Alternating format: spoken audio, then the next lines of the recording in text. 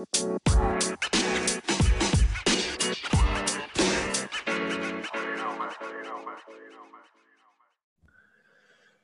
up, everybody? Welcome back. Episode 27 of the Sunday Sauce. I am back in Hoboken post-live episode week. It felt great, Joey, to do that. Wish we could do it every week, but we can only have so many nice things. And it was only right that, for those of you who saw the picture of how we had it set up, I mean, just the jankiest microphone stand probably in the history of podcasting. We stuffed it in a box full of junk in my apartment. Yeah, that's on me. So it's a very simple thing that the most simple piece of the microphone I forgot. It's this little clamp that you can clamp onto a table or anything, any surface that you want, really. And it's literally the smallest part of the whole mic set, and I forgot that because I just keep it clamped at all times back in my apartment in Hoboken. So it was on top of I bought like a $7 coffee table. It's like four screw-on legs. It was my iPad. My iPad was behind really a box full of crap, and we just flagpoled the mic into the box full of crap and leaned it again. We were it was barely propped up, and then we were on the same couch leaning into the microphone.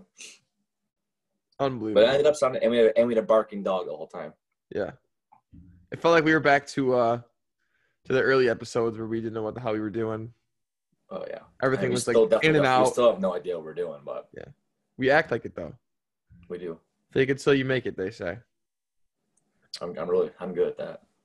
So on today's episode, we have a very, very, very, very special interview with Syracuse basketball Hall of Famer, longtime NBA player, as well as overseas Greece Athena Hall of Famer and state champion for all you local listeners. Best player ever at Athena. Yes, Mr. John Wallace Sr. So shout out Alexis Schmitz. Alexis Schmidt's father is very close with John. I'm sorry, Mr. Wallace Sr. We're going to keep calling him that because he deserves the Mr. Wallace tab. But shout out to the Schmitz for hooking up this interview. As I mentioned, we love and appreciate so much when people hit us up and say, hey, we know so-and-so. Would you like to connect with them? Or here's what they have going on. They'd love you to pump their brand 100%. It was an awesome interview.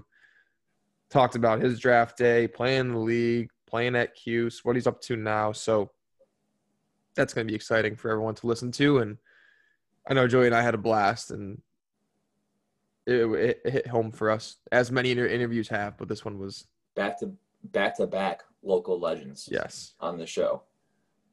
We're very blessed to have the opportunity to speak to these people because I know they have a lot of things going on in their lives, and take a half hour, 45 minutes, and just chop it up with us. It's pretty dope.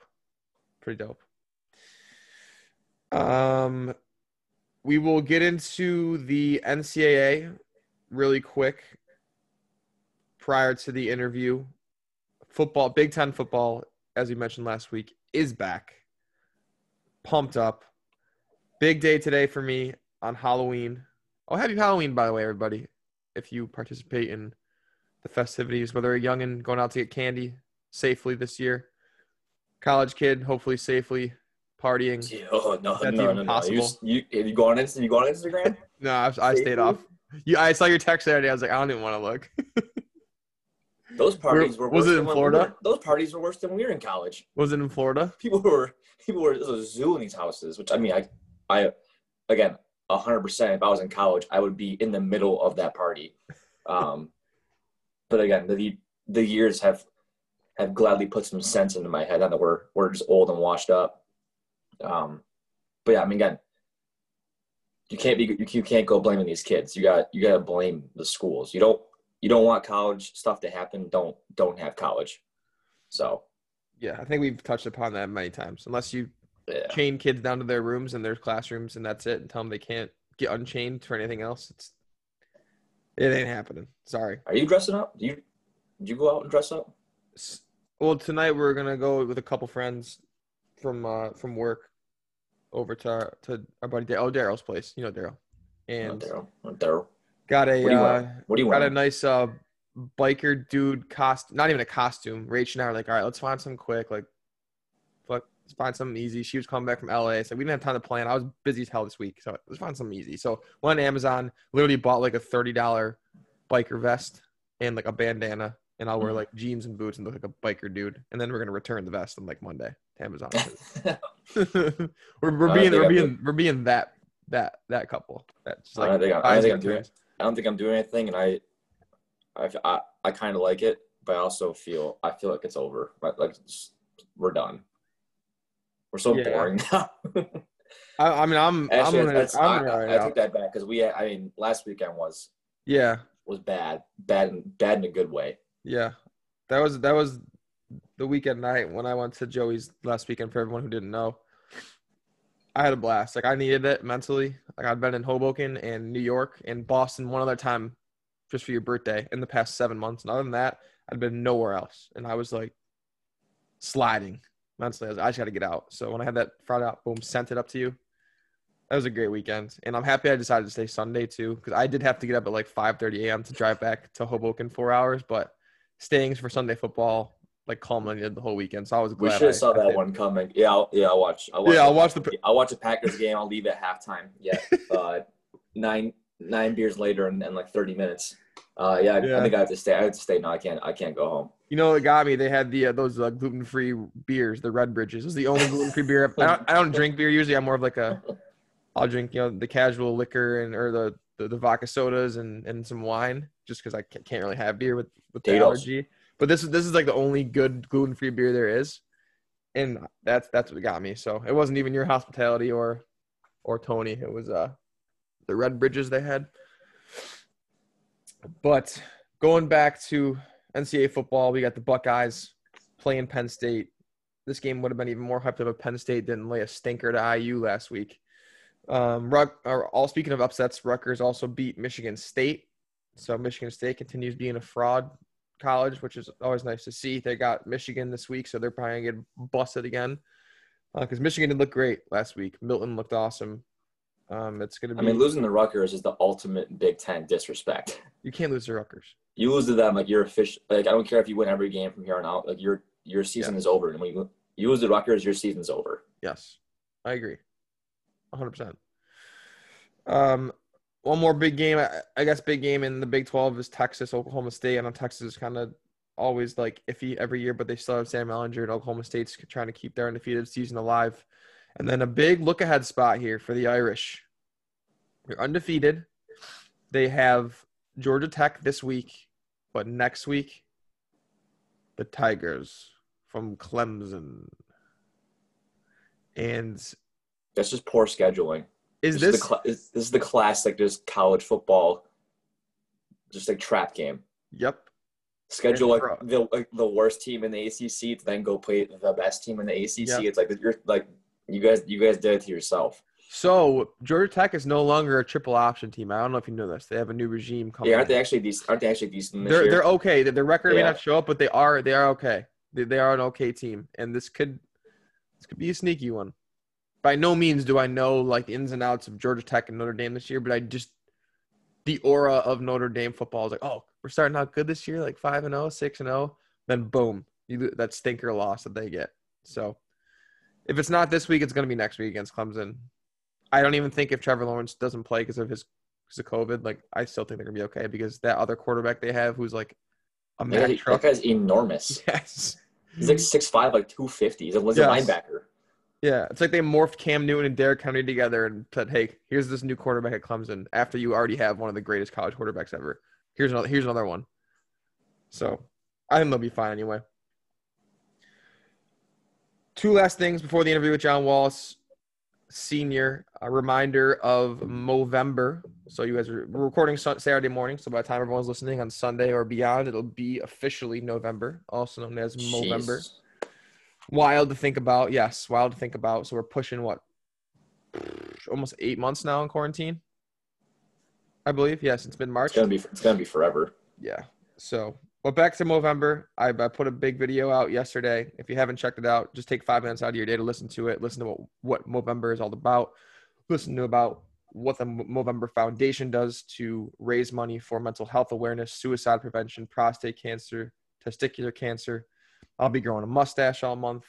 There's a move goal of 60 miles. I'll be running 60 miles throughout the month of November due to the amount of men we lose every hour on the hour across the world, which is 60 men to suicide every hour on the hour across the world. It's just absolutely horrific to think about. So it's going to be a busy month. It's going to be an exciting month.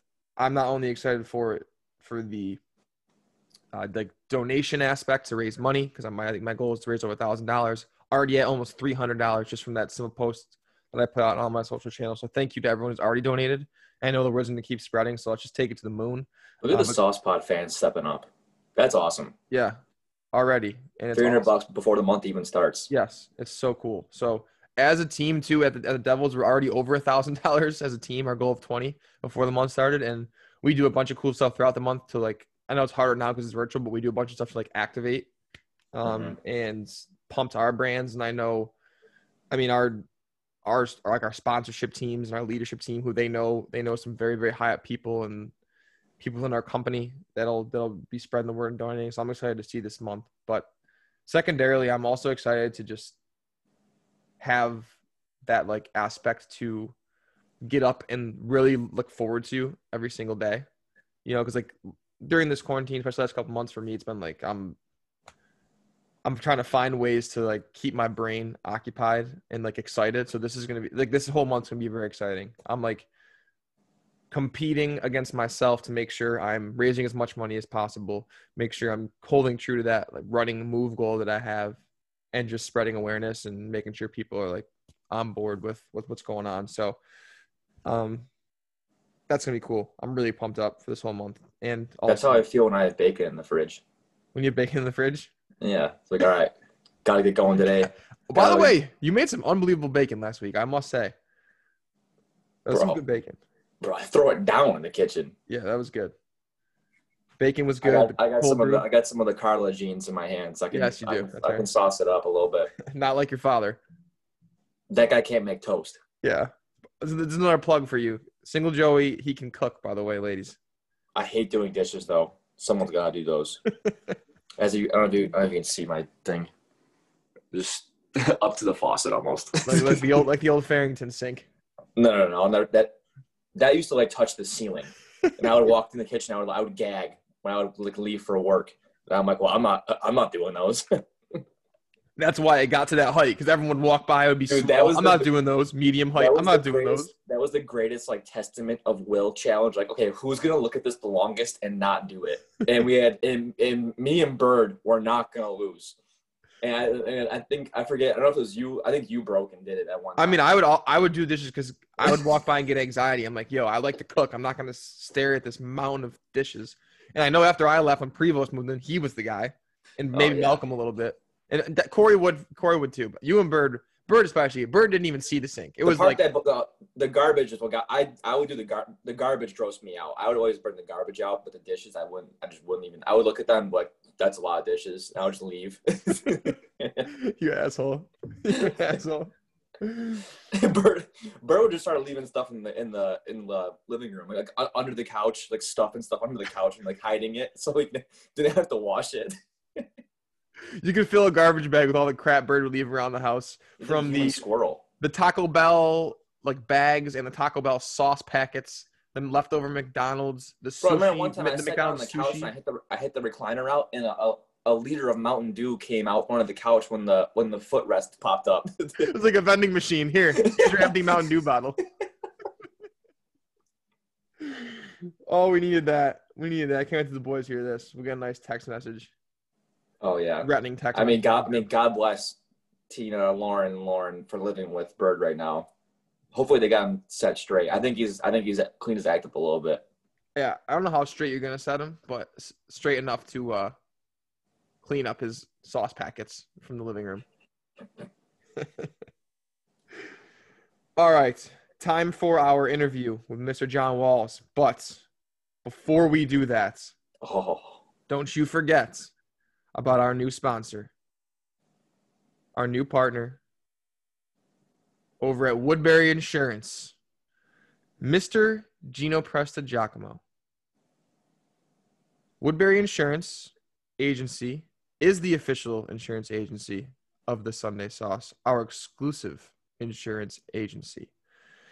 When you call the Woodbury Insurance Agency today, I said when you call, not if you call. When you pause this podcast right now, call the Woodbury Insurance Agency today with referral code SAUCE. You will receive a free Wegmans gift card with a free insurance quote. That's a lot of free. A lot of free stuff to talk to a beautiful man like Gino Prestigiacomo. So, as we mentioned, call today. Office line is 585-288-4901. We love you, Gino, and we love the Woodbury Insurance Agency. We'll see you on the flip side. Enjoy this interview with Mr. John Wallace Sr. All right, everybody. Welcome to a big time interview with former Syracuse All-American, NBA stud, Greece Athena high school state champion, maybe most importantly because Joey and I are Greece Athena boys. Mr. Legend. John Wallace Sr. How are you, sir? I'm good, man. How you guys doing? We're living. We're living the dream. Joey's got his Got Cuse the 44 on for you. He's the Cuse grad. Mm-hmm. Even though I do tend to root for Duke, I'm wearing this Cuse hat for you. Had one laying around. You like Duke? I do. Oh, man. I was a JJ Redick guy growing up, and I held true, so I know. I'm an That's all outlier. right. JJ Redick's he's a great player, man. He's tough. Yeah, so I hung on to the Duke fandom. I know I get shit for a lot, but gotta hold true. How's the family doing? I haven't seen John and Joey in a while, but how are the kids? Everybody's good, man. John and Joey are doing very well. Joey finished up in school at Damon. John's running his AAU program up in Rochester right now. Mm-hmm. And they're both fully off my pay. It's like another salary now, freed up. Yeah, exactly. That's hilarious. I also wanted to congratulate you on your induction into the Cuse Hall of Fame. Wanted to Appreciate ask that, you. man. Yeah, you got it. I wanted to ask you though, did you guys party like it was 96 that weekend? Absolutely. Schmitty, we all came up, and shout out to Schmitty and Joanne was going. I think someone that closer had passed away, so they still came up and hung out. But yeah, it was an incredible time, man. It was like literally, if you close your eyes for a second, it was 96 because the music, the way we dressed, we all purposely kind of dressed old school style. So it was definitely 96 all over again. That's awesome, man. Again, yeah, being the fact that I went to Cuse, number 44 is just that's the iconic number at Cuse. And I know you wore it also at Athena, but is there a story behind why you wore 44? And then also, what did it mean to you to be able to wear 44 as an Orangeman when you went there? Well, honestly, when you're coming in as an 18-year-old, you don't realize the absolute significance of the number yet, right? You're 18, you're just like, all right, that's the number I wore in high school, so of course I'm wearing it in college. But then you think back 30, almost 30 years, and no one's worn the number at Syracuse since I've worn it. And, that obviously that's special in itself. And then you start to dig into the history of the number and what it really means. And the actual numbers, Jim Brown started it. Yep. Mm-hmm. And the number is because when Jim Brown went to Syracuse, even though he's like a full scholarship player, because he was Black, he didn't get a full scholarship. So 44 people donated money for Jim Brown to go to Syracuse. So he wore the number 44, and that's why the number 44 is so special and significant. That's amazing. Yeah, like Ernie Davis, Floyd Little, and yourself, the guys who are all in the Hall of Fame there. It's part of the school's history, so it's awesome. Absolutely. That you're able to wear it. Who gets to wear it next? How do you decide who gets to wear it next? No one. I think it's in the rafters now. Gone. All right. It's over, baby. That's it's over. Where it belongs. Where it belongs. Hang it up. So we got the NBA draft coming up in a few weeks or a month or so. It's super exciting. We spoke to Anthony Lamb months ago. Actually, he was one of our first guests we had. So we've been doing this for about six and a half months now. And Lamb, obviously, I was tight with him playing with. We had him on, and this was back originally when he was prepping for like the draft back in June. So this has been pretty wild. It's been pushed that far. But the question for you is, I'd love for you to tell us a little more about your draft day story, maybe some like mental ups and downs you had, where you thought you should have went. Maybe you went where you wanted to, but just some more insight on what your draft day was like. Well, the draft day itself was incredible. Even though I didn't go as high as I wanted to go, in hindsight, I'm happy I went where I went because I'm doing so much with New York, the Knicks, and MSG. So if I didn't get drafted by the Knicks, I probably wouldn't be in the position I am in today as a man in my career. So first and foremost, I'm happy I did get drafted 18. Mm-hmm. Secondly, day of the draft, friends, family, everyone's in town. Myself and Stephon Marbury, we kind of combined our pre-draft and post-draft parties. Then we went out and hung out. We partied all night till about 6 a.m.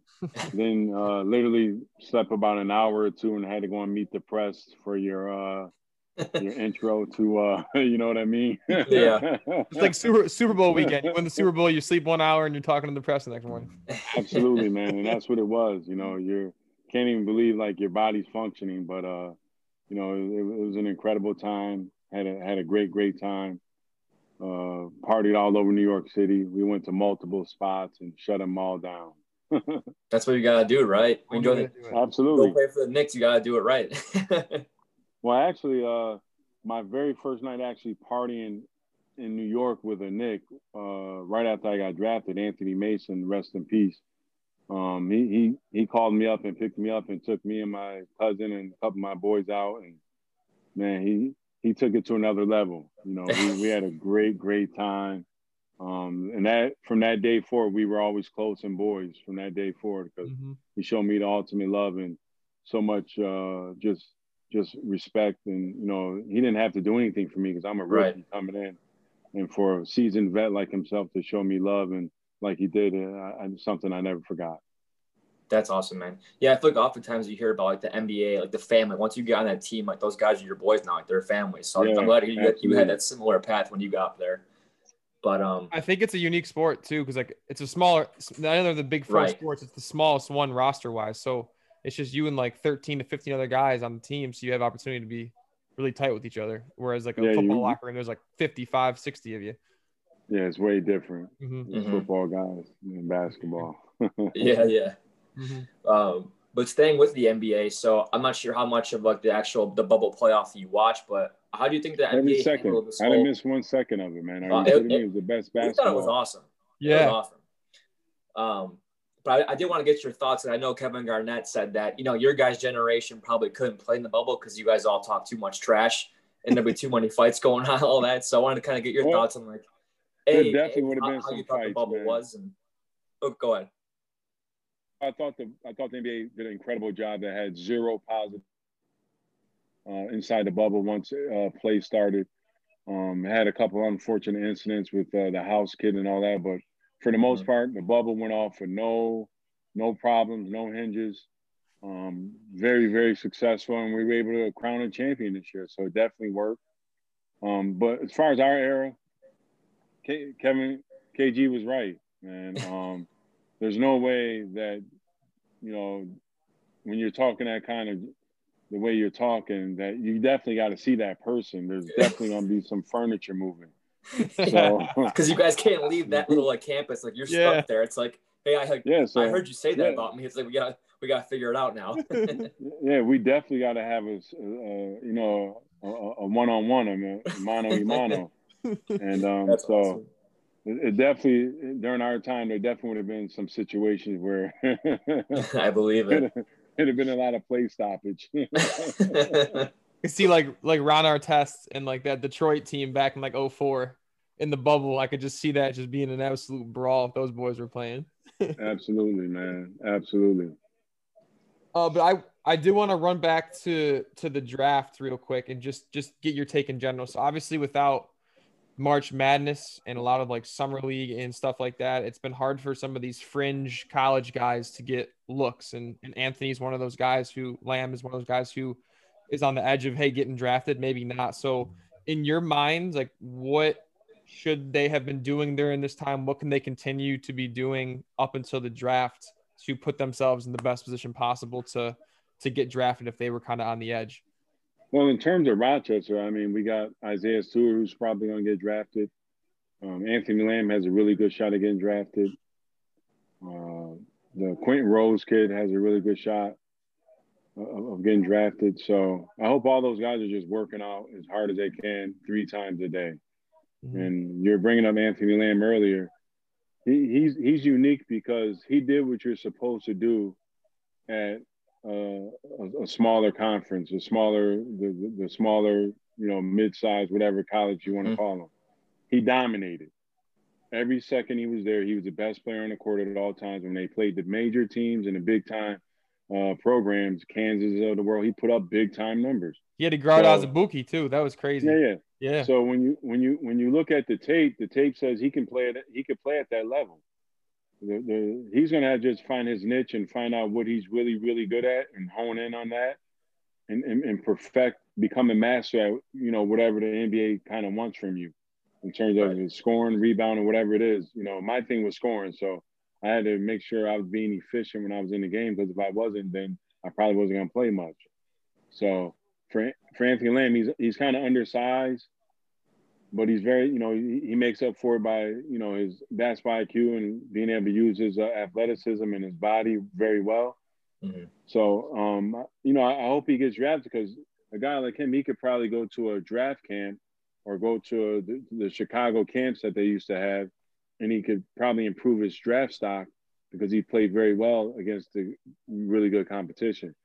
But now it's just one-on-one in individual workouts. Hopefully that bodes well for him. And he's in the best shape of his life, and he has incredible workouts for all those teams. I wish all those guys from Rochester nothing but luck and success. But if they're not working out first thing in the morning, one time in the afternoon, and then late at night, they're doing themselves a disservice. Yeah, but it's great the fact that there's so much homegrown talent back home in Rochester. Like there's a lot of big names starting to come out. And it's very cool to see, before, I feel like it was there's guys like you, and every once in a while you'd see one guy come. I feel like in recent years we're getting more guys that start getting more looks, I think. So it's very cool to see. Rochester's on fire, man. We got Thomas is awesome. Doing very well. Like I said, Isaiah's about to join that. Yep. The other two I already mentioned, Anthony Lamb and Quentin Rose. Got Nazir Carter out at Washington. We got the kid Jalen Pinkett at Siena. He's playing very well. He's playing. He's good, man. Mm-hmm. Yeah. The Pinkett kid at Siena is the real deal. He's got good size. He's scoring. I mean, effortlessly. He's doing what Anthony Lamb did at Vermont. He's just dominating the league. He's player of the year already. He's just dominating the league, and he's going to put himself in a position to definitely get drafted. That's huge. Awesome. And then we got Thomas Bryant, who's in the league right now for Washington too. That was the first guy I mentioned. He finally usurped me, because I had the record, for Rochester in terms of he scored 31, I scored 30 in a game, and now he just got the big contract, the $25 million. So he usurped me there too. So I hope he keeps doing this thing, man. He in another year or two, he should be like a 22, 25, and 10 type guy. Mm-hmm. Let's hope so. Yeah, he's a beast. He's one of the nicest dudes I ever met. That was one time we scrimmaged BK before senior year college or high school, and I had to guard him for 2 minutes. And he drove the lane on me, and I stepped in front of him, and he passed it. He goes, "Yo, man, good defense. I'm like, yo, I was just trying to act like I knew what I was doing out here. He was dunking on me. It was so funny. But he was a nice dude. You can ask Smitty if I ever told anyone that they play nice defense. Probably not. I never heard it before. That's why I was like, thank you. I say thank you. That's funny, man. So going back, I do want to kind of go back and get in some little Syracuse talk. So I want to ask you, because you know probably better than anybody, what makes Jim Boeheim's zone defense so effective? And then going off of that, do you think is the NBA or even college kind of outgrowing the zone D because now shooting is like so prominent in the game? No, didn't you watch the NBA Finals? Did you watch the Eastern Conference Finals? Yeah, the Miami Heat beat Boston Celtics by playing zone. Fair enough. You just got to know when to put it in and implement it with the right personnel. And I think Boeheim recruits according to the zone, like the length and the size he likes. It's rare that we have a small point guard. Gerard is a rarity. Normally we have like a bigger guards up top to make the zone even more effective. So he recruits for it. He teaches it very well. And it's hard to play against it, man. And, because all year you got your sets, most of your sets are against man and they work and you got these plays. But against the zone, it's only a couple of things you can run, and it's hard to really get him, get into a rhythm against the zone. Yeah. And I want to ask you a kind of question too. I don't know if you know this or not, but do you think when Boeheim decides to call it a career, do you think Syracuse will keep the zone when he's gone, or do they kind of go back to like a more hybrid, like man defense and zone going forward? Well, it depends on who's coaching, who they bring in. Yeah. And even with coach, it's all about his personnel. He plays man-to-man when he has a very good defensive point guard. So we play man-to-man some because we have Mike Lloyd, who's a really good defensive point guard. When Johnny Flynn was there, they played a lot of man-to-man. When Stevie Thompson and Billy and they always played man back then. So it just, coach plays it according to his personnel. And, sometimes you're not able to go man, just like when we do our full court press. To get back in the game to speed it up or whatever. So he shifts it here and there, but we're most known for our zone because it's very effective. Mm-hmm. I think it should be illegal for any coach to come in that's not playing zone at Syracuse. New York State law, Syracuse. It's part of the school's culture. Yeah, zone. But moving on to the business side, you've been doing a lot of stuff with the Knicks, as you mentioned earlier. It was a blessing in disguise for you to be drafted where you were because you're still doing a ton of stuff with the Knicks. Can you tell us a little more about what you've been doing with them prior to COVID leading up, and then now through this pandemic, what you've also been doing to keep building their brand as we get ready for next season? Well, we've been doing the show MSG 150, which is in its second season we just completed. Sports talk show on MSG. Been doing some post-game, pre-game stuff on MSG for the last couple of years. And then we're actually launching a new show that starts Monday called Post and Roast. It'll be on MSG. It's going to be similar in format, I guess, maybe to like a ridiculousness type. Just watching videos and making fun, like live reactions, laugh, whatever. Yeah, live reactions, cool. And all that stuff. So that's something new, first time ever doing it, but something that MSG kind of been grooming me for, and now we're gonna go ahead and we shot a couple of pilot shows. And now we're getting ready to launch it, man. So I'm excited. It's gonna be fun.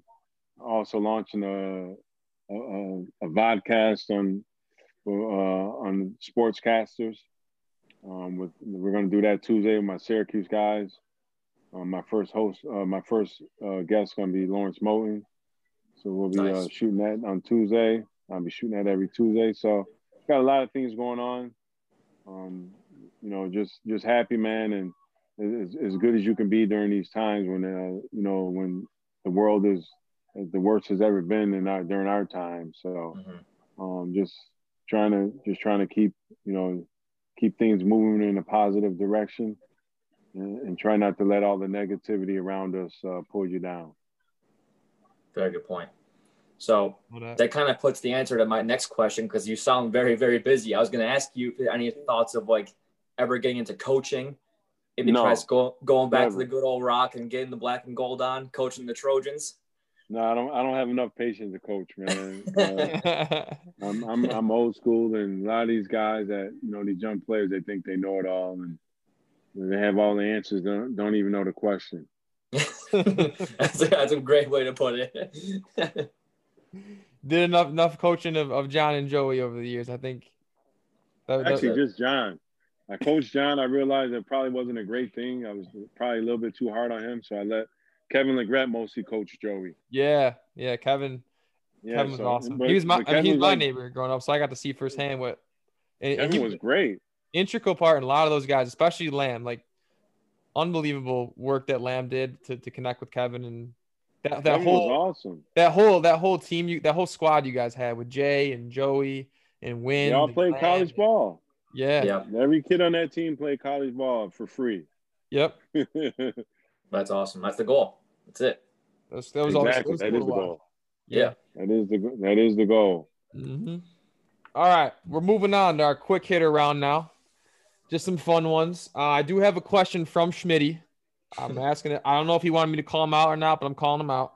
He goes, "Who wins in the 3-point contest? You or J Mac?" Is he kidding? I mean, the only person that could probably, and I don't know about today because I don't know if Murph still played, but Jeff Murphy is like our best shooter on our team. That's the only guy that could shoot me. Everyone else, I was the best shooter at the team. Even though I didn't shoot that many threes, I was the best shooter there. Schmitty knows. If you had to do it, you could do it. Absolutely. I mean, I don't want to rain on J Mac's parade, but come on, man. There's levels to this.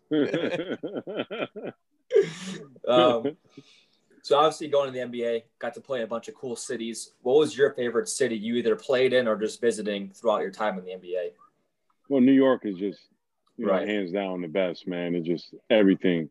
But the sleeper city that a lot of people, in the NBA know about, but was Vancouver. And we were all mad when they took Vancouver to Memphis. You know what I mean? Vancouver's a great city. I mean, awesome. Good time, man. So that's a really, really dope city. And a lot of NBA guys were upset when they moved moved the team from Vancouver to Memphis. Interesting. All right, toughest player you ever had to guard at Cuse and then in the league? Toughest player I had to guard at Cuse. I really don't remember anybody being tough, man. That's just kind of dominating. Yes, dominating. No. I'm just. I guess you know what, Michael Smith. I'll give him his credit because Michael Smith at Providence, man, he was just, and it wasn't like he was scoring on you, but one game against us, he had like 26, 25 rebounds. You know what I mean? Mm-hmm. So, just the hustle guy. Like, yeah, he's just the ultimate hustle guy. I mean, he had like, I think he had like 25 rebounds, 26 rebounds, and like maybe 8 points, 12 points. I mean, it was, but trying to keep him off the glass was almost impossible, man. That's why his nickname's the Animal. And he played in the NBA with very limited offensive skills, but he had an incredible motor, and he was definitely impossible to keep off the glass. Very cool. And in the NBA, I mean, the obvious is, everyone's Michael Jordan, but, trying to guard guys like Akeem Olajuwon and, I mean, he was impossible, man. He had 100 moves. Right. And, you never knew which one he was going to do at which time. So he was a very, very tough cover. Mm-hmm. I could imagine. But so you also had some stints overseas. Did you prefer playing in Italy or in Greece better? I like playing in Italy better, but I had a better time in Greece. I enjoyed Greece more. Fair enough. Because you can't really go. I mean, they're both amazing, so you can't go wrong picking either. I guess. Both were dope, man. Incredible. All right, we see you started an apparel company called Anchor Tough, or you're part of the apparel company, if I'm not mistaken. So Joey and I were looking to possibly get some T-shirts soon for the podcast and to build our brand. So, why is Anchor Tough the company we should maybe look to for some T-shirts? Because we're made in the USA, every stitch, made in the USA, been around for 77 years because our parent company is Gehring Tricot. And we do all the NBA, NFL uniforms. We do all the military issued uniforms. The Gehring Tricot company Does about 40 to 50 million a year in business. So been around, very well established. And we can make T-shirts and uniforms and turn them around, and most times in 3 weeks. So not a lot of people could do that. Not a lot of companies can say every stitch and everything is made in the USA. And we're right in Dodgeville, New York, which is it's right in between Syracuse and Albany. Cool. It's not too far from Utica. All right. Very cool. Love to hear that. So what was the coolest part about being in the He Got Game film? We saw that you were in that too. Then I still get checks today. I was doing some digging and I saw you say that in this one article I was reading. I go, dang, that's sick. Yeah. That's the coolest part, right? I'm still getting paid. Yeah. Because Spike Lee told us, he's like, man, give us everything you got on every scene in this movie will pay you the rest of your life. And every time I see him, I try to buy him some or give him some because I'm still getting checks every month. They're not huge checks, but a check is better than a bill. Yeah, check's a check. Into that. Money in there, the money out. That's right. All right, so you and Melo are two of the greatest of all time at SU. One-on-one. In your prime, both of you in your primes at Q. So you got him one-on-one? Well, you gotta remember his freshman year is the greatest freshman year, arguably, in the history of college basketball. So you're comparing his freshman year versus my senior year, and that's just not fair to him. Even though he was seasoned and all that, but I was just so and our numbers are like identical. Mm-hmm. Yeah, you went off your senior year. I was going through your numbers. You went off. So our numbers are identical, but then I was a little bit more efficient because I'm older and more seasoned, So, but I would never that's the only guy I would never put myself ahead of because he brought a title to Syracuse. He had the greatest freshman year in the history of college basketball, and he obviously is having an incredible NBA career, and he's going to be a first ballot Hall of Famer. So I would give it to Melo over anyone at Cuse. It's Pearl and Melo and Roosevelt Bowie and all those guys. They started it, man. They really got it going for us. That's respect right there. And then so we always ask our guests that are from Rochester. So if you had to get your go-to garbage plate, what are you putting on it and where are you getting it from? Well, you always got to go to Nick Tahoe's, the original one on Main Street. Can't beat it. And you got to go with the cheeseburger patties. I don't do the hot sauce. Give me some mac salad, little home fries, ketchup all over it. Mix it all up. And man, that's the best thing on the planet. No hot sauce though? Why no hot sauce? Oh, you said no hot sauce. No, I don't do spicy food. I've never even tried their hot sauce. The fact that it's called hot sauce, I don't try it. I've never even tried it. You're killing us because Joey lives in Boston and I live in Hoboken, so right across the pond from the city. There's no garbage plates around here. So whenever we ask our guests, like, damn, like we're so far. You're in Hoboken. Hoboken's dope now, man. Like 25 years ago, Hoboken was a fucking. Pardon me, but it was. You're fine. No, I heard it's a shithole. It was disgusting. It was disgusting. Yeah, that's what I always heard. You go to pick someone up, and you be like, just jump in my car as it's moving. I can't even stop around here, man. It's so hard for you to pick. Hoboken was horrendous. Horrendous. But it's nice now, man. I went there like a year or two ago. I was like, oh, I couldn't believe it. It's unreal. That's why I can't picture gentrification at its best.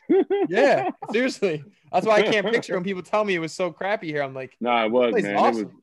It was disgusting, man. It was nasty. Yeah, it was really bad. Well, you come back anytime when things open up a little more. We'll show you around a couple places. Yeah, I did a couple events over there last in 2019 for the NCAA tournament. I did at a couple bars around there or something. Yeah, like that little strip that's right by the water. Yep. We got a couple of sports bars over there. Mm-hmm. I did an event over there like for this company last year. Cool. I was shocked at how nice it was.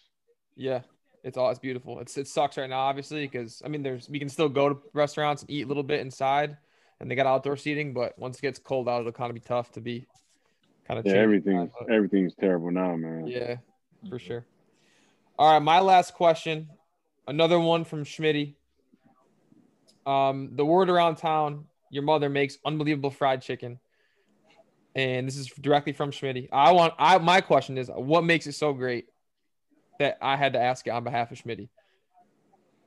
Well, what makes it so great is the way my mom makes it. My mom always says all her food is made with love, but it's just the way we make the chicken. As you can see, that's the end of the chicken I just made today. My kids requested some chicken, so I hooked up. It's just like Country Sweet. You guys know about Country Sweet. Hell yeah. I got some in the fridge. That's Country Sweet I just made tonight for my kids. And all right. So that the chicken is special, man, because the way my mom makes it with the egg batter and the flour and the seasoning and cooking it at a perfect temperature, and oh man, it's just so good. Can you man. make it as good as her or no? Nah, but I try. My mom is the master, and I'm not gonna ever say I can make chicken better than my mom. Mom's best, that's for sure. Absolutely. She's the Jedi. Absolutely, no doubt. Well, Mr. Wallace, this has been awesome, man. Very fun. Appreciate you coming on. Thanks, man. I appreciate you guys, man. Keep doing your thing, man. You got it. Thank you so much. Yeah. And be sure to say hi to Joey and John. I haven't seen them in a minute, so say hello to them for me and Joey, and we'll hopefully when I'm home next, maybe able to see one of them. All right, stay in touch. All right. See you, Mr. Wallace. Thanks. Take care, Mr. Wallace. Welcome back, everybody. We know you enjoyed the interview with Mr. John Wallace Sr. What a legend. I feel like I say that word a lot. Absolute legend. That's just that phrase. But that's just what it is. Yeah. If that's what it is, it's what it is. We've had good guests. We've had legit people on to talk to. It's not like, yes, we have like our friends on for like our pick'em pod on Thursday, but for Sunday we have like legit successful people, and it's very surreal sometimes. No, let's not knock on our friends because well, I don't care about them. I'm just all saying, our friends on you not successful. No, we got a great mix of our roots as well as big time legends. Speaking of surreal, when you asked him who the hardest player he ever had to guard was, and I don't know why I didn't think that he was gonna say Michael Jordan. I didn't think so either. I really had like, oh yeah, you played against that your whole career. He goes, yeah, everyone's gonna say Mike, but also Hakeem. I'm like, oh my God. And he goes, the Dream next. Like, all right, okay, two of the top 5 players of all time. Yeah, in my mind when he said that, I'm just like, I'm trying to rewind back in the days, like, and like that I didn't get to witness, and I'm just trying to picture like John guarding the Dream and John guarding. I couldn't, like, I don't know why I didn't. Like, I don't know. For some reason, they caught me off guard and it shouldn't have. I was like, oh damn, like yeah, you played in the '90s, like you played against all like the goats. The beasts. Damn, that was a cool one. Really, really special. We'll go forward with our Big Four breakdown now. Kick it off with the NFL, as we always do. Rest in peace, Herb Adderley. If you are not a big football fan, maybe you don't know who he is, but back in the 60s, he was on the all-decade team, 5-time Pro Bowler, Hall of Fame inductee back in the 80s. There's people that came out within this article I read on Yahoo saying that he was the best corner of that generation way back in the day.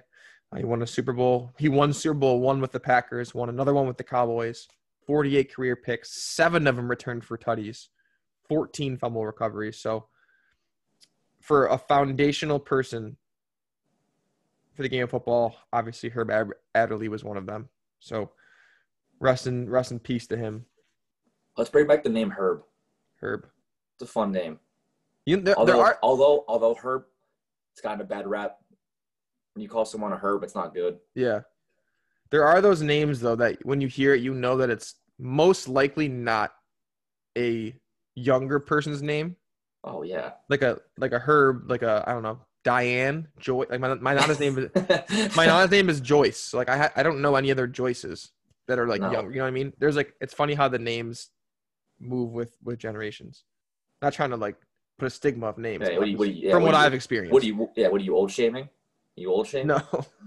No, but there I'm are just saying- names that come and go in generations. Like, How many Carlas do you know? Your mom's name's Carla. Do you know any other Carlas? I think one. That's But just she's the only one yeah. that matters. It is. That's facts. That name's went up in the rafters. hmm Yeah. It's gonna be John Wallace 44, and then Carla Alfier. It's gonna have the sauce recipe written below it on in the rafters. Because everyone needs that. Except she'll lie, so you guys all do it wrong, and then that's the classic Italian way to give someone the wrong recipe so they don't do it as good as you. Right. But keeping it moving, we do have Everson Griffin traded to the Detroit Lions for a 6th rounder. Lions are trying to stay competitive, which they have been, being a little bit competitive at 3-3. He came from the Cowboys, though, right? He went Vikings, Cowboys, not Lions. I mean, hey, Lions. If you want defensive help, maybe don't trade for a guy on that team. Maybe the worst defense of all time. Maybe don't do that. Yeah, a 6th rounder. Just my novice GM skills talking here. Maybe don't Very trade novice. a team that can't stop a nosebleed. It's horrible. Des Bryant to the Ravens practice squad. Who cares? Could be lit though. We'll see if he still got it. It's so fun. Two things. SportsCenter Instagram is gonna get the unfollow soon. I mean, they post the stupidest things on like ESPN, SportsCenter, Instagram. So it's like nonsensical content, like just meaningless crap. Like you mean like their videos or just like their pictures? Yeah, on Instagram, they post like just the dumbest things. Like they posted a video. It was Des Bryant. He ran like a 2-yard like curl route, which is not even a real play in football. And he caught it with one hand, and they were like, "Oh shit! Like Des is back, baby." It's like any NFL receiver can literally do that. Literally any single one of them. Yes. And B, you go watch this video. He runs like 1.5 yards, like cuts back, like one hands it, and no one reacts to it. They're like, all right, like all the guys in the field. They're like, all right, like get your ass back in line. We gotta do actual stuff now. Yeah. Don't forget you've been out of the league last 3 years, so even when you played, you had like 3 good years with the Cowboys, so no one cares. I hate Des Bryant. I love what's happened in the Cowboys organization. It's the greatest thing in the world. It's getting bad now. Good. Like, I wonder if I don't know, if Jerry is just feeding into the media too much. I feel like he's always talking to the media. He's talking to the media. You got his players talking anonymously to the media about their coaching staff. Like, oh yeah, there seems to be no control. I mean, from a macro level, like what we're hearing. Again, it could be skewed because you know how the media. Bro, it shows on the field when Andy Dalton got literally it's gonna be the cheap shot of the year. He got cheap shot. He got speared as he was sliding. Any other team, that guy's gonna get fought. Oh yeah. That guy's the whole offensive line is at that dude. They're gonna try and kill him. I don't think one guy even like looked to see if Dalton was like okay. They all just walked to the sideline. Yeah. Like that's bad. I don't care how bad you are on your record wise. Like I guarantee, like I said something on the pod when I was just rambling solo. Like if that was the Jets, like the Jets would defend like Flacco or Donald. Like they would fight someone, and they stink. Mm-hmm. The Cowboys just don't care about anything, and it's bad. Bad for Cowboys fans. I think it's amazing because I couldn't care less about them. They're playing. They play like they're owed something this year because they were talked about in the offseason as a contender, which I did genuinely believe. Like, hey, they have a great offense, but I guess I clearly did not think about what was going to happen to that defense. I overlooked that completely. But whatever's going on in that locker room. Not to mention, you're getting absolutely slapped across the face by the Washington football team. Yeah. And your quarterback's getting killed, and there's no one cares. A team that doesn't even have a quarterback or a name wiped the floor. Yes, or a name. A quarterback or a name. beating the brakes off them. Like, I know the Eagles lost to them, and that was a bad game. But like, this game was first whistle to last whistle. Like, it was never in doubt. Like, they were just beating the absolute crap out of them.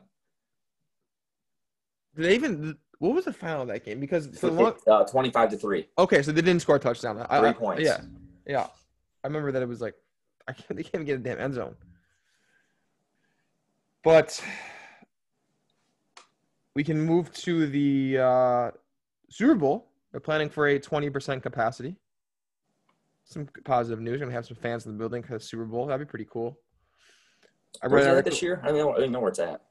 I can look it up. Check it out real quick. I don't know why I'm blanking too. In the meantime, though, I was reading an article about how just some of the media companies have to really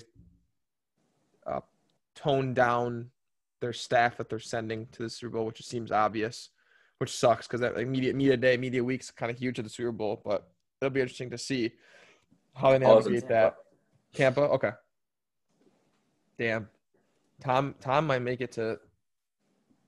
That team is complete. That's scary.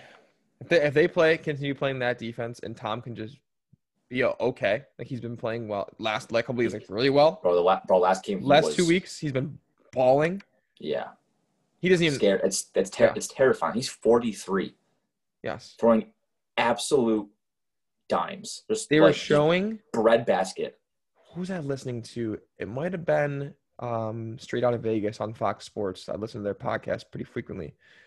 And they were talking about how Tom's numbers right now, his completion percentage, his yards per game, and something else is actually higher right now than it was in that 07 season when he had the greatest year with Moss. Yes, Jesus, isn't that nuts? Obviously he's been, and this just comes with age, not as good as Tom was years ago. He looks good. However, when I watched him play against my Packers, a couple of those dimes he threw to Gronk, I was like, the first thing I thought was, thank you, Jesus, that he was not in NFC North for the last 20 years. I immediately went to Bills, Jets, and Miami fans and just empathized. I was like, wow, you guys had to deal with that. It was third down and long. They had great coverage, and Tom just dropped a little pea-sized dime. The only place he could have put it was right there, right into Gronk's hands, twice in one drive. And I'm like, damn. First of all, this is what all the NFC North people must feel like about Aaron Rodgers. So I was like, okay, I guess I understand it. But then secondarily, I was like, yeah, it was a different level with him. A different level, yeah. This dude won Super Bowls because of it. Wild. Final part of the NFL, though, we got Carolina, Arizona, Thursday night football. We botched that pick, huh? Botched it. I'm sorry, not Carolina, Arizona. I was saying Carolina, Atlanta. I'm sorry. Carolina, Atlanta. I have no read on the Falcons. Are they good now? No, it's I'm telling you now, it's Julio. That was all Julio. Dude, he is disgusting. Bro. Unreal. Because he's that guy who was he wasn't fading away, but I feel like his aura as being known as the best receiver in football was kind of slipping. But I don't more so media wise, not him. Right. And he was yo, I'm Julio Jones. And he came back. His last 2 games, he's been eating people alive. Yeah. Jet Jones. He so this game was so weird to me. It was the over under was 51.5. Had the over, was so confident. They scored 30 points in the first half. There was it was just chunk play. It wasn't there was no offensive flow to either team, in my opinion. It was just couple of yards, chunk play, stuff. That was cool. This is cool. Great pace. Second half, stinker. Barely scored. The Falcons defense looked good to some degree. What is this? So I don't know if they're gonna make a run. I don't know.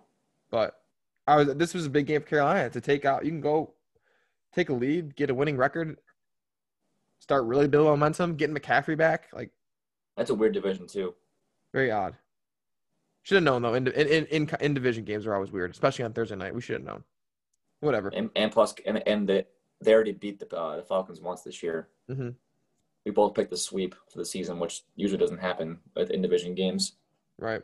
That's all we got for the NFL. moving on to Major League Baseball. It's happened. The Dodgers have won. Finally, dude. I was getting nervous there for a the World second. Series. Yes, so was I. Congratulations to freaking Clayton Kershaw.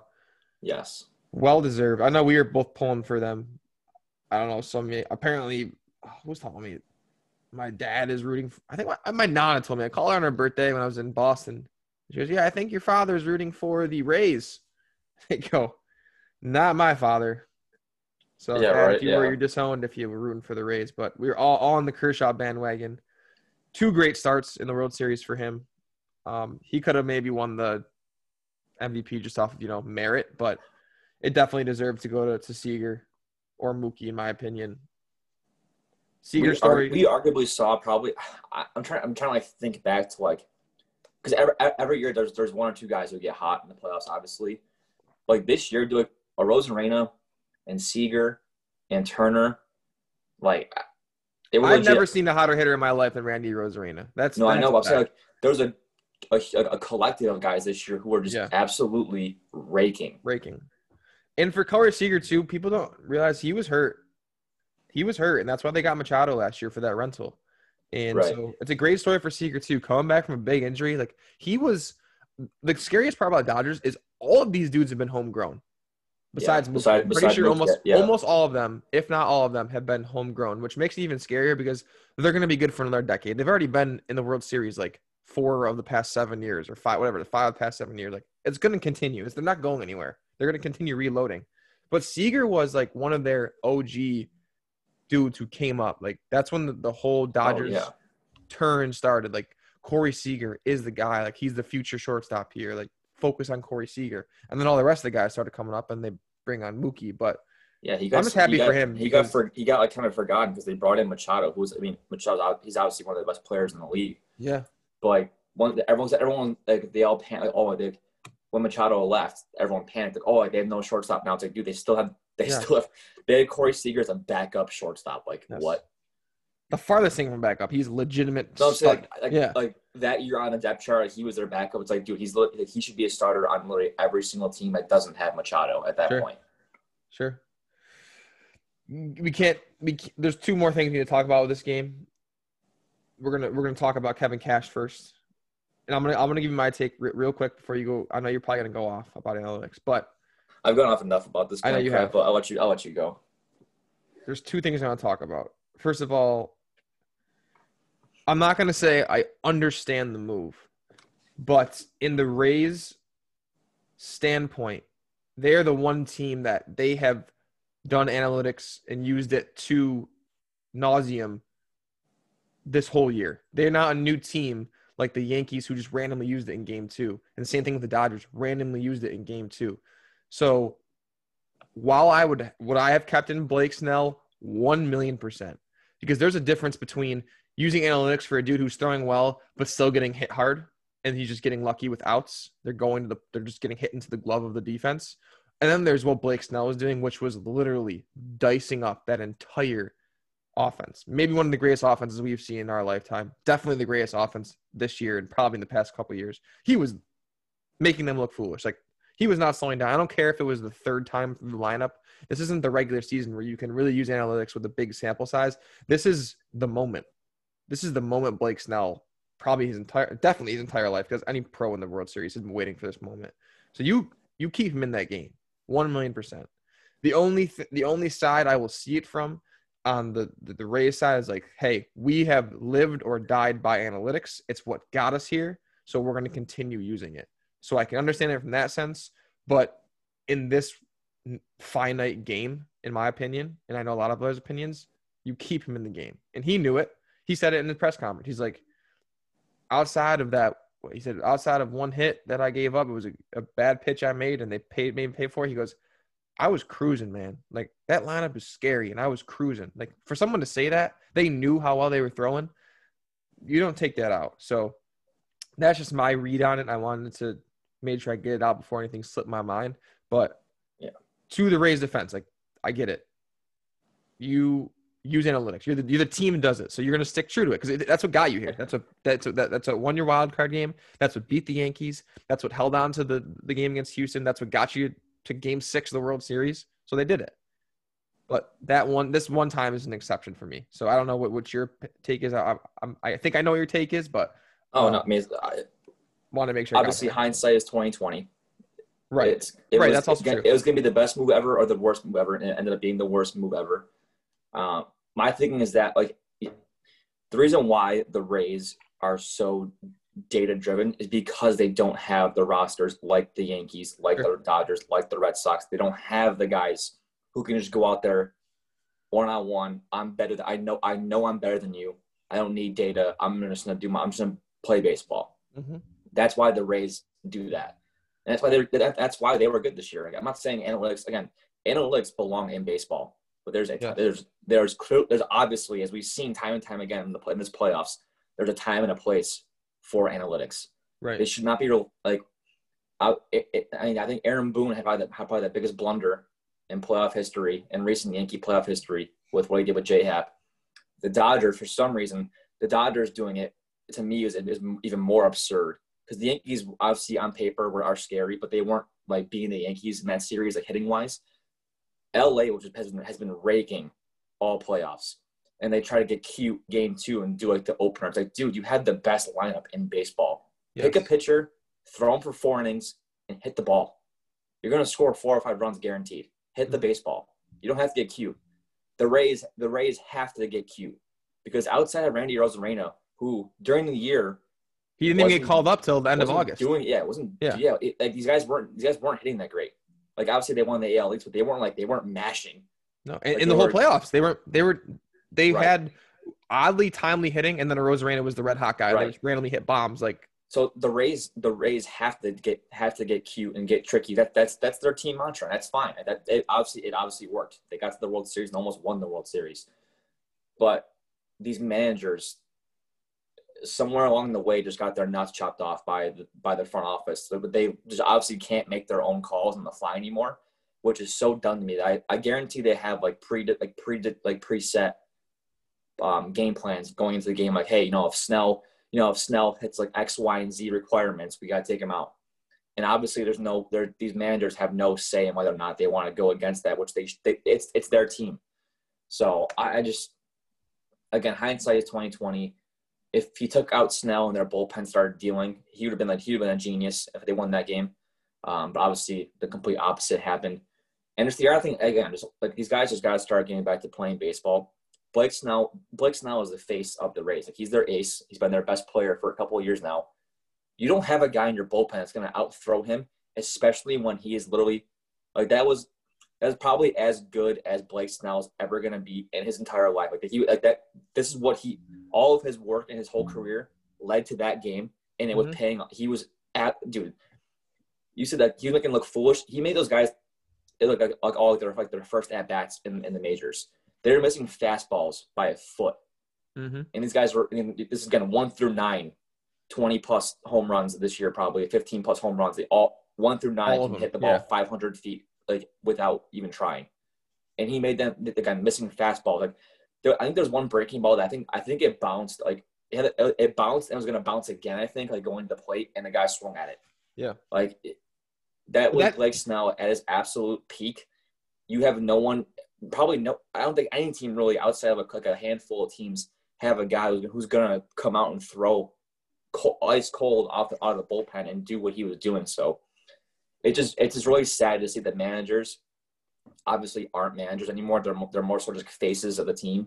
And I guess they're kind of like coaches now. I know it kind of sounds dumb because they like a coach and a manager are different. Like, the manager should have the control first pitch to last pitch.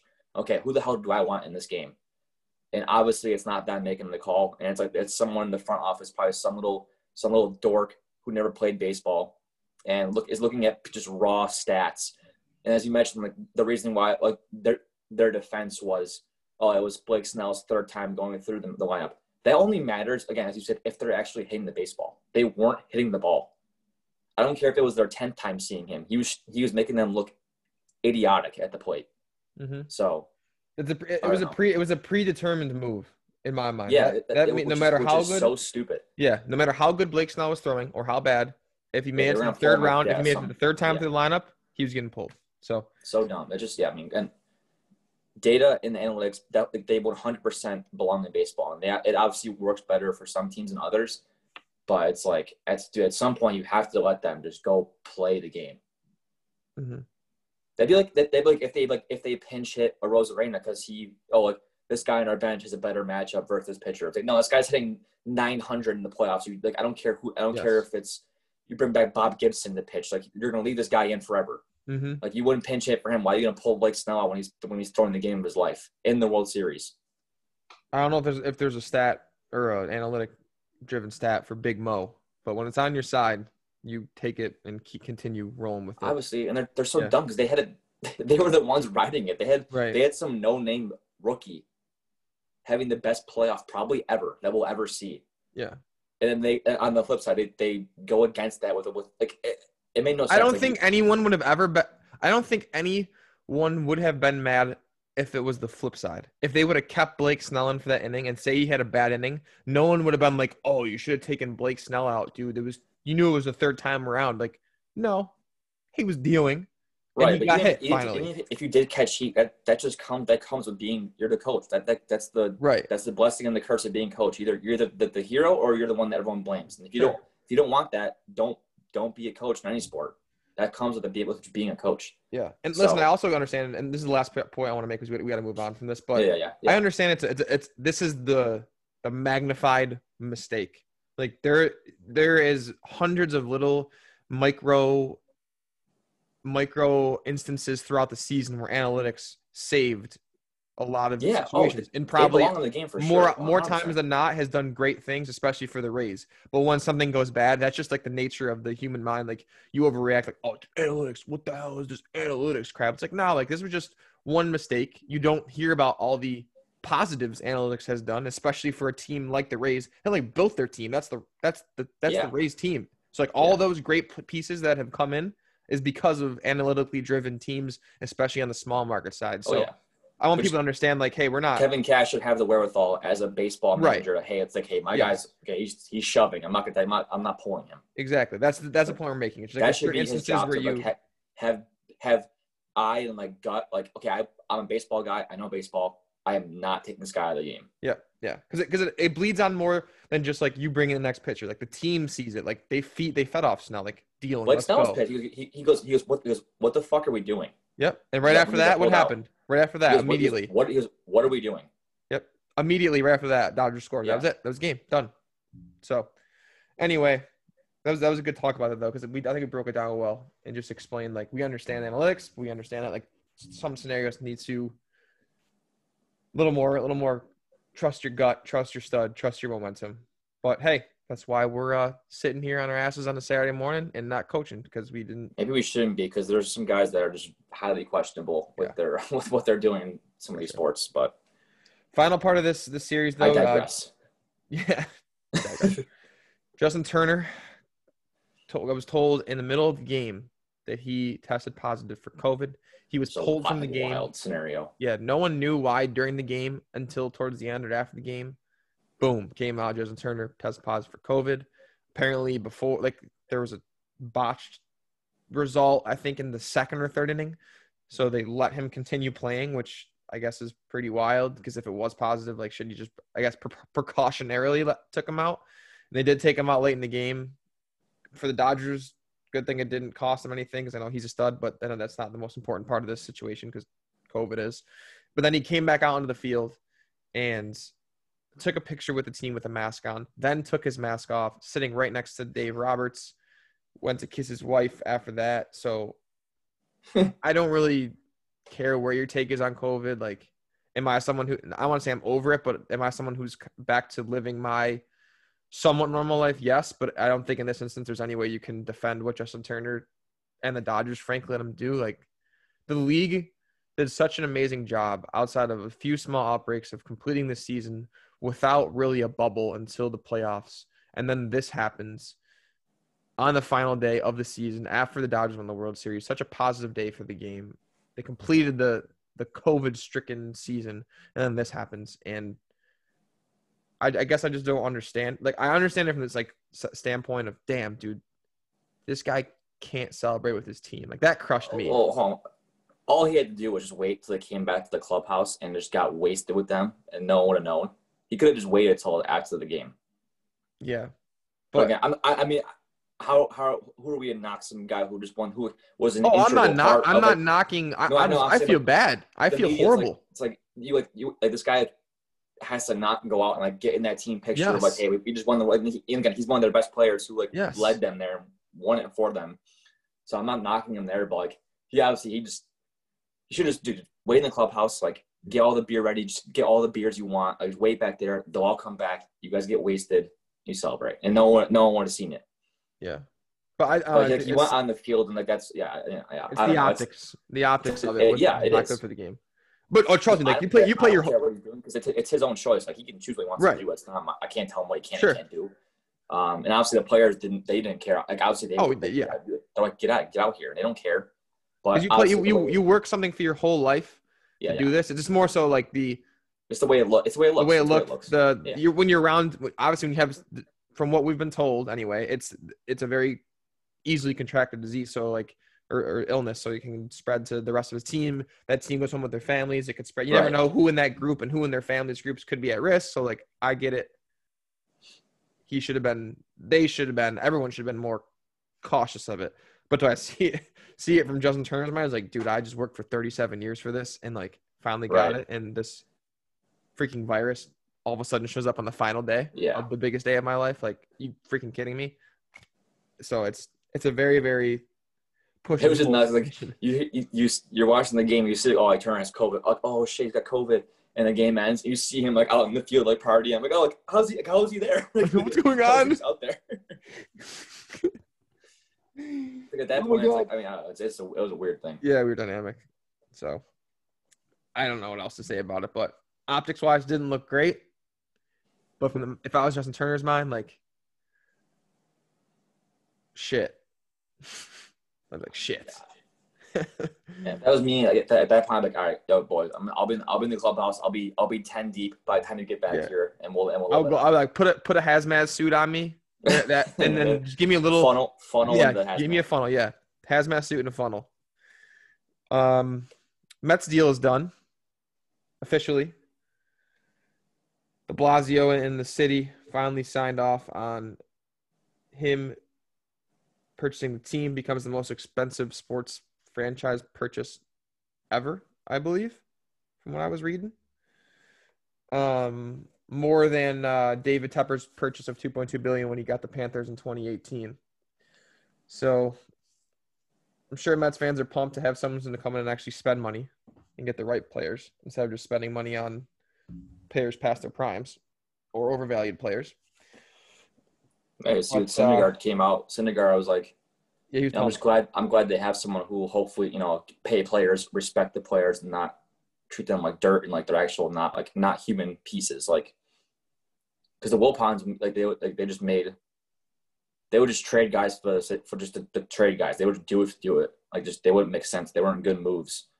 And I mean, I hate the Mets. I don't really care what happens to them, but I can't even say I hate them. I don't really care because they're just not relevant to me. They are relevant. Yeah, but maybe they'll bring New York. But it is fun when you have a great Subway Series. It's just like Boston. It's like Yankees Red Sox. When one of the teams sucks, it's just not as cool. But when they're both good, it's like must. You gotta watch. Yeah, it's must watch.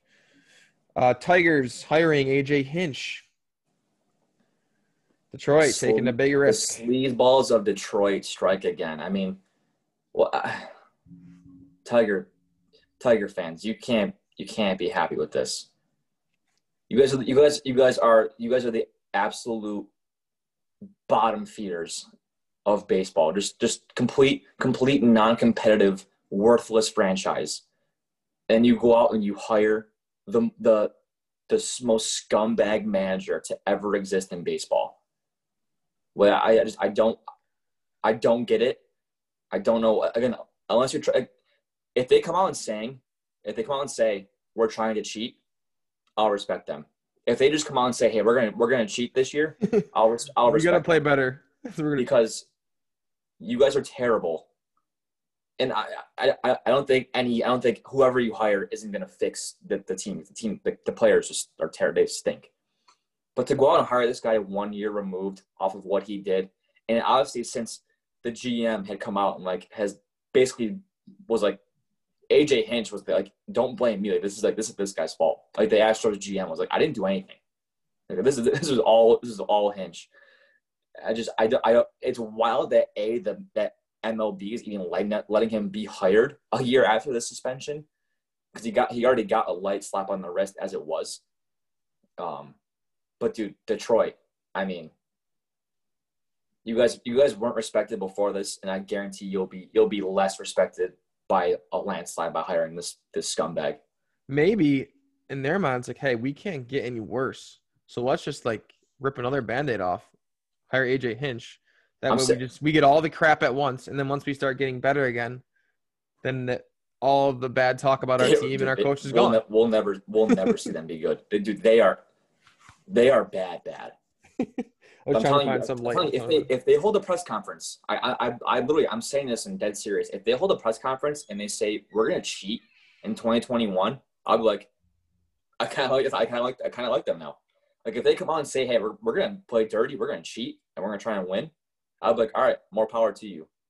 But if you hire this loser in good faith, thinking he's an actual good coach, I mean, as an already defeated franchise who literally is probably the worst franchise in baseball, I don't get the move at all.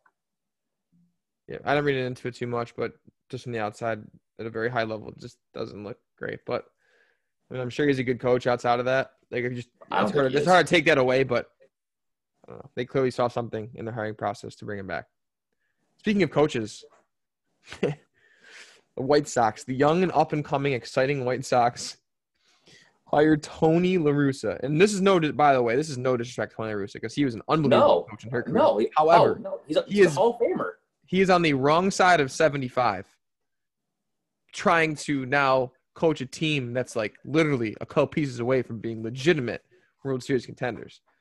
So again, from the front office, maybe they saw something in their interview process where La Russa can connect with these young guys. But dude,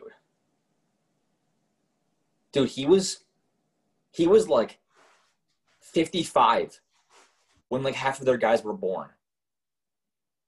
I mean, the White Sox are electric team. Our boy Danny, up for a Gold Glove, by the way. Up for a Gold Glove. Sick. So sick. Out Danny Mendick. Dude, they're this like, I don't want to call them ragtag. They're a group of like prospects and like guys who were like either playing like over their heads a little bit or they're all just like coming into form at the same time. All these like 25 and under guys who are just gonna be freaks of nature come like 5-6 years. Mm-hmm. And you go and hire Tony La Russa, who again, Hall of Famer, great coach. Again, literally, this is literally zero disrespect to La Russa, but I just don't get this move. You hired probably the oldest possible manager that's like out there for hire to like the youngest, most up and coming team in baseball, who's like ready to go over the hump, and you got this guy who was just like, I don't know. I don't get it.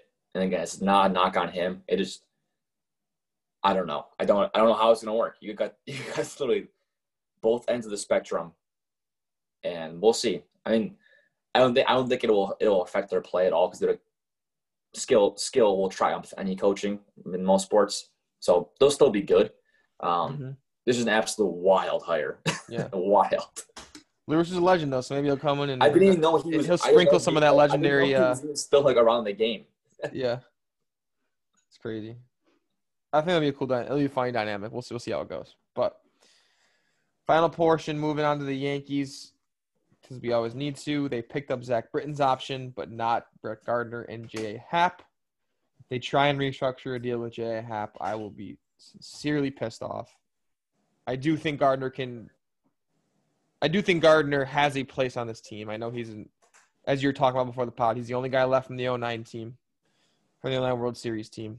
And I do think he has the clutch gene. I think he provides great at-bats, but I don't think he should probably be that starting left fielder anymore. No.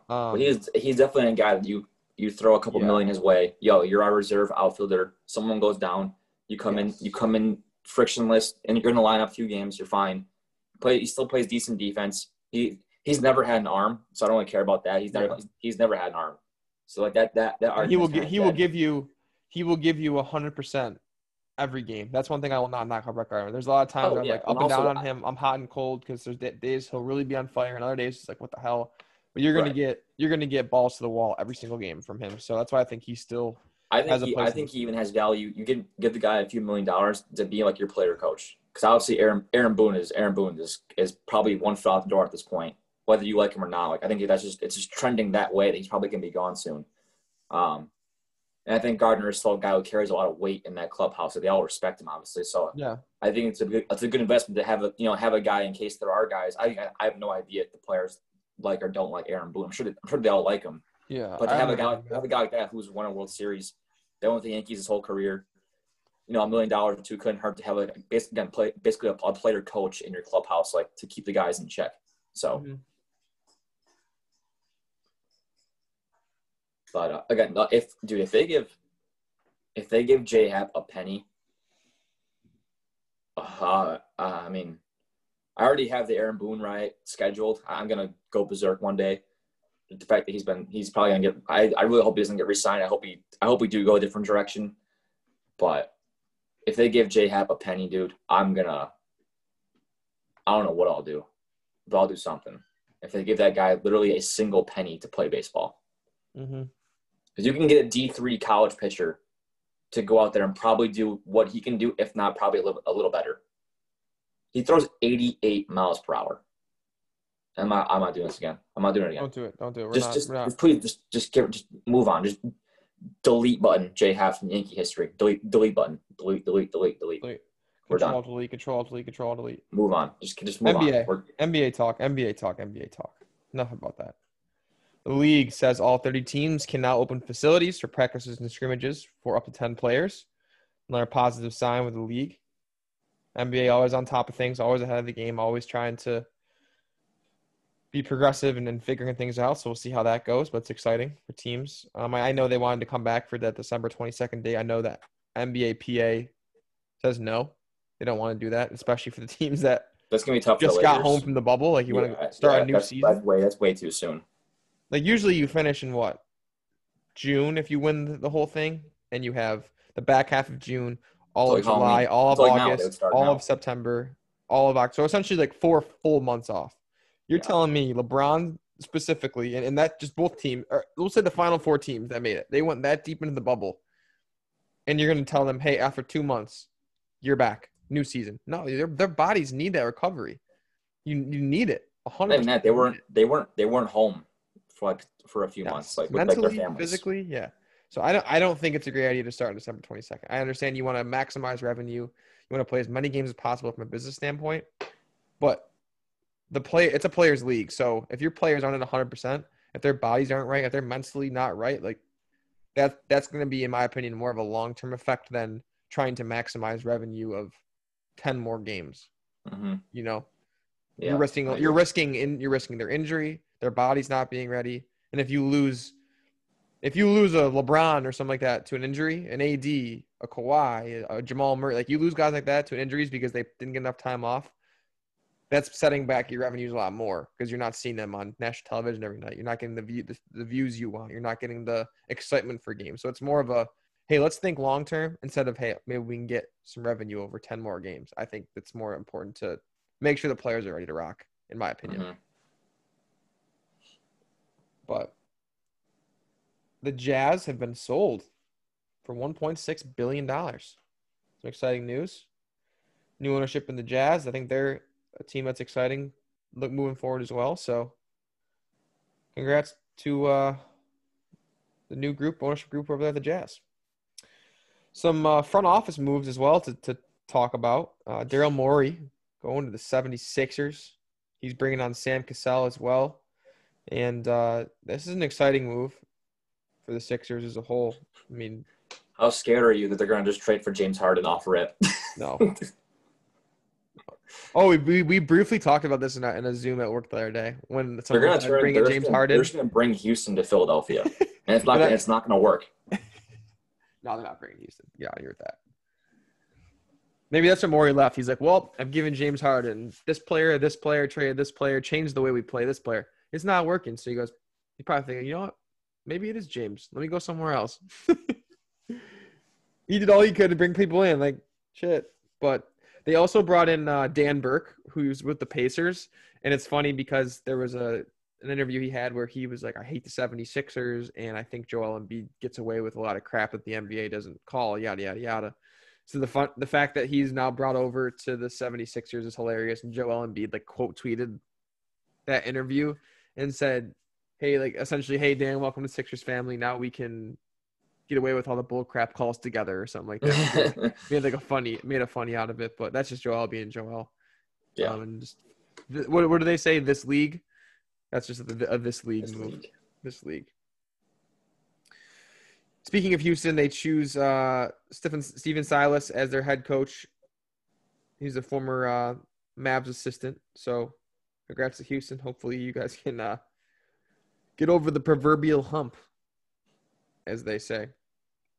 I feel like the Mavs are always like that breeding ground for like young up and coming coaches. So wasn't too surprised. I mean, and I don't know. Again, I mean, until Harden figures it out on the court and actually capitalizes on something, I mean, I don't care who's coaching them. Right. I agree. Final piece of info: D'Antoni added to the Nets staff under Stevie Nash. Coming back together after a long time. They were in Phoenix. Mm-hmm. So they're back together. Isn't that funny? You used to coach me. Now I'm your boss. Yeah. Spin zone. Big time. I mean, at that point, they both have so much money they couldn't care less probably. Mm-hmm. That's all we have for the NBA though, and I don't really have any news on the NHL side. That's like crazy. Hockey is over. Hockey is officially over. We're in the off season. Some moves are being made. But the one thing I do want to bring up, and this is another unfortunate death in the sports realm. It's just I just can't believe it. Yeah, with Travis Roy. So for those of you who don't know Travis Roy is 45 years old, and he was paralyzed in his first NCAA game as a freshman with BU, Boston University, back in 1995. So our VP of ticket sales sent out like a nice email at the end of the week because he's from the New England area, and he was just growing up a fan of BU and Travis Roy playing there because you know how big hockey is out there. He was paralyzed when he lost control skating, and his head went in the boards and completely knocked him out for the rest of his career. And he became a huge advocate for the field of spinal cord injury and research, and through his foundation raised millions of dollars where they help bring quality of life to those that have had spinal cord injuries or just in general have complications with their back and spinal cord. So he was only 45, passed away, and that's tough to see for the game, for the sports realm, for everyone who has spinal cord issues, which you know is extremely, extremely important, especially for someone like myself. Like I've been knocked out before, I've been hospitalized, I've been completely numb from head to toe, and just blessed that I was able to retain everything within a couple hours of movement wise. So this one I can definitely relate and appreciate. So I want to take the time to rest in peace to Travis Roy.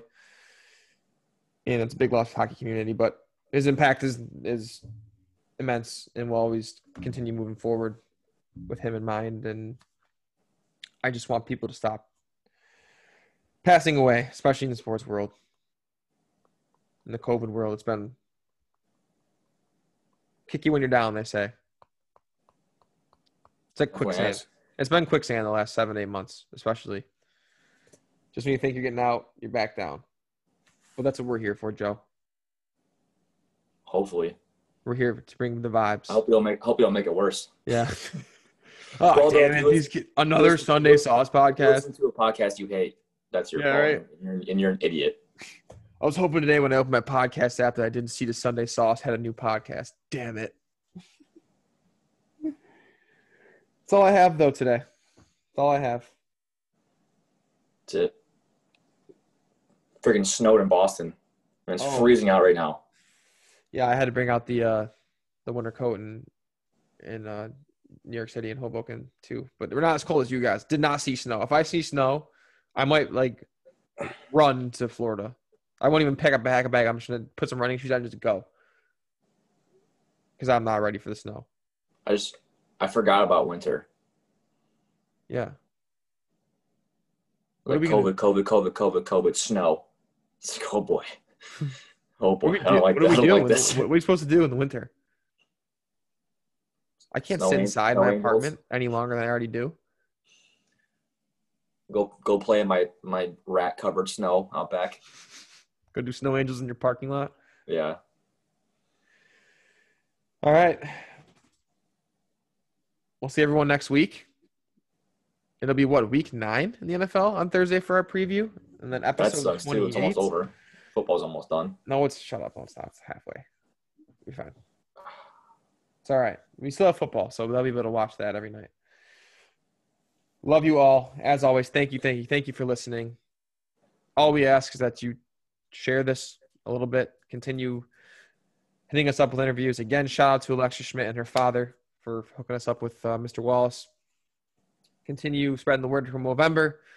Big month ahead. I'll be posting on social probably every day, just checking off the mark of, hey, another 2 miles down. Hey, this is how much you donated. I'll do like a weekly review on social as well to continue pumping the Movember brand and the awareness for mental health, suicide prevention, prostate cancer, testicular cancer. We love you all. Don't forget to call Woodbury Insurance too for our boy Gino, and congratulate him on his engagement while you're at it. We love you all. Again, I'm just gonna keep saying it. I love you all. Shut up. We're done. I'm just talking. Take it easy, man.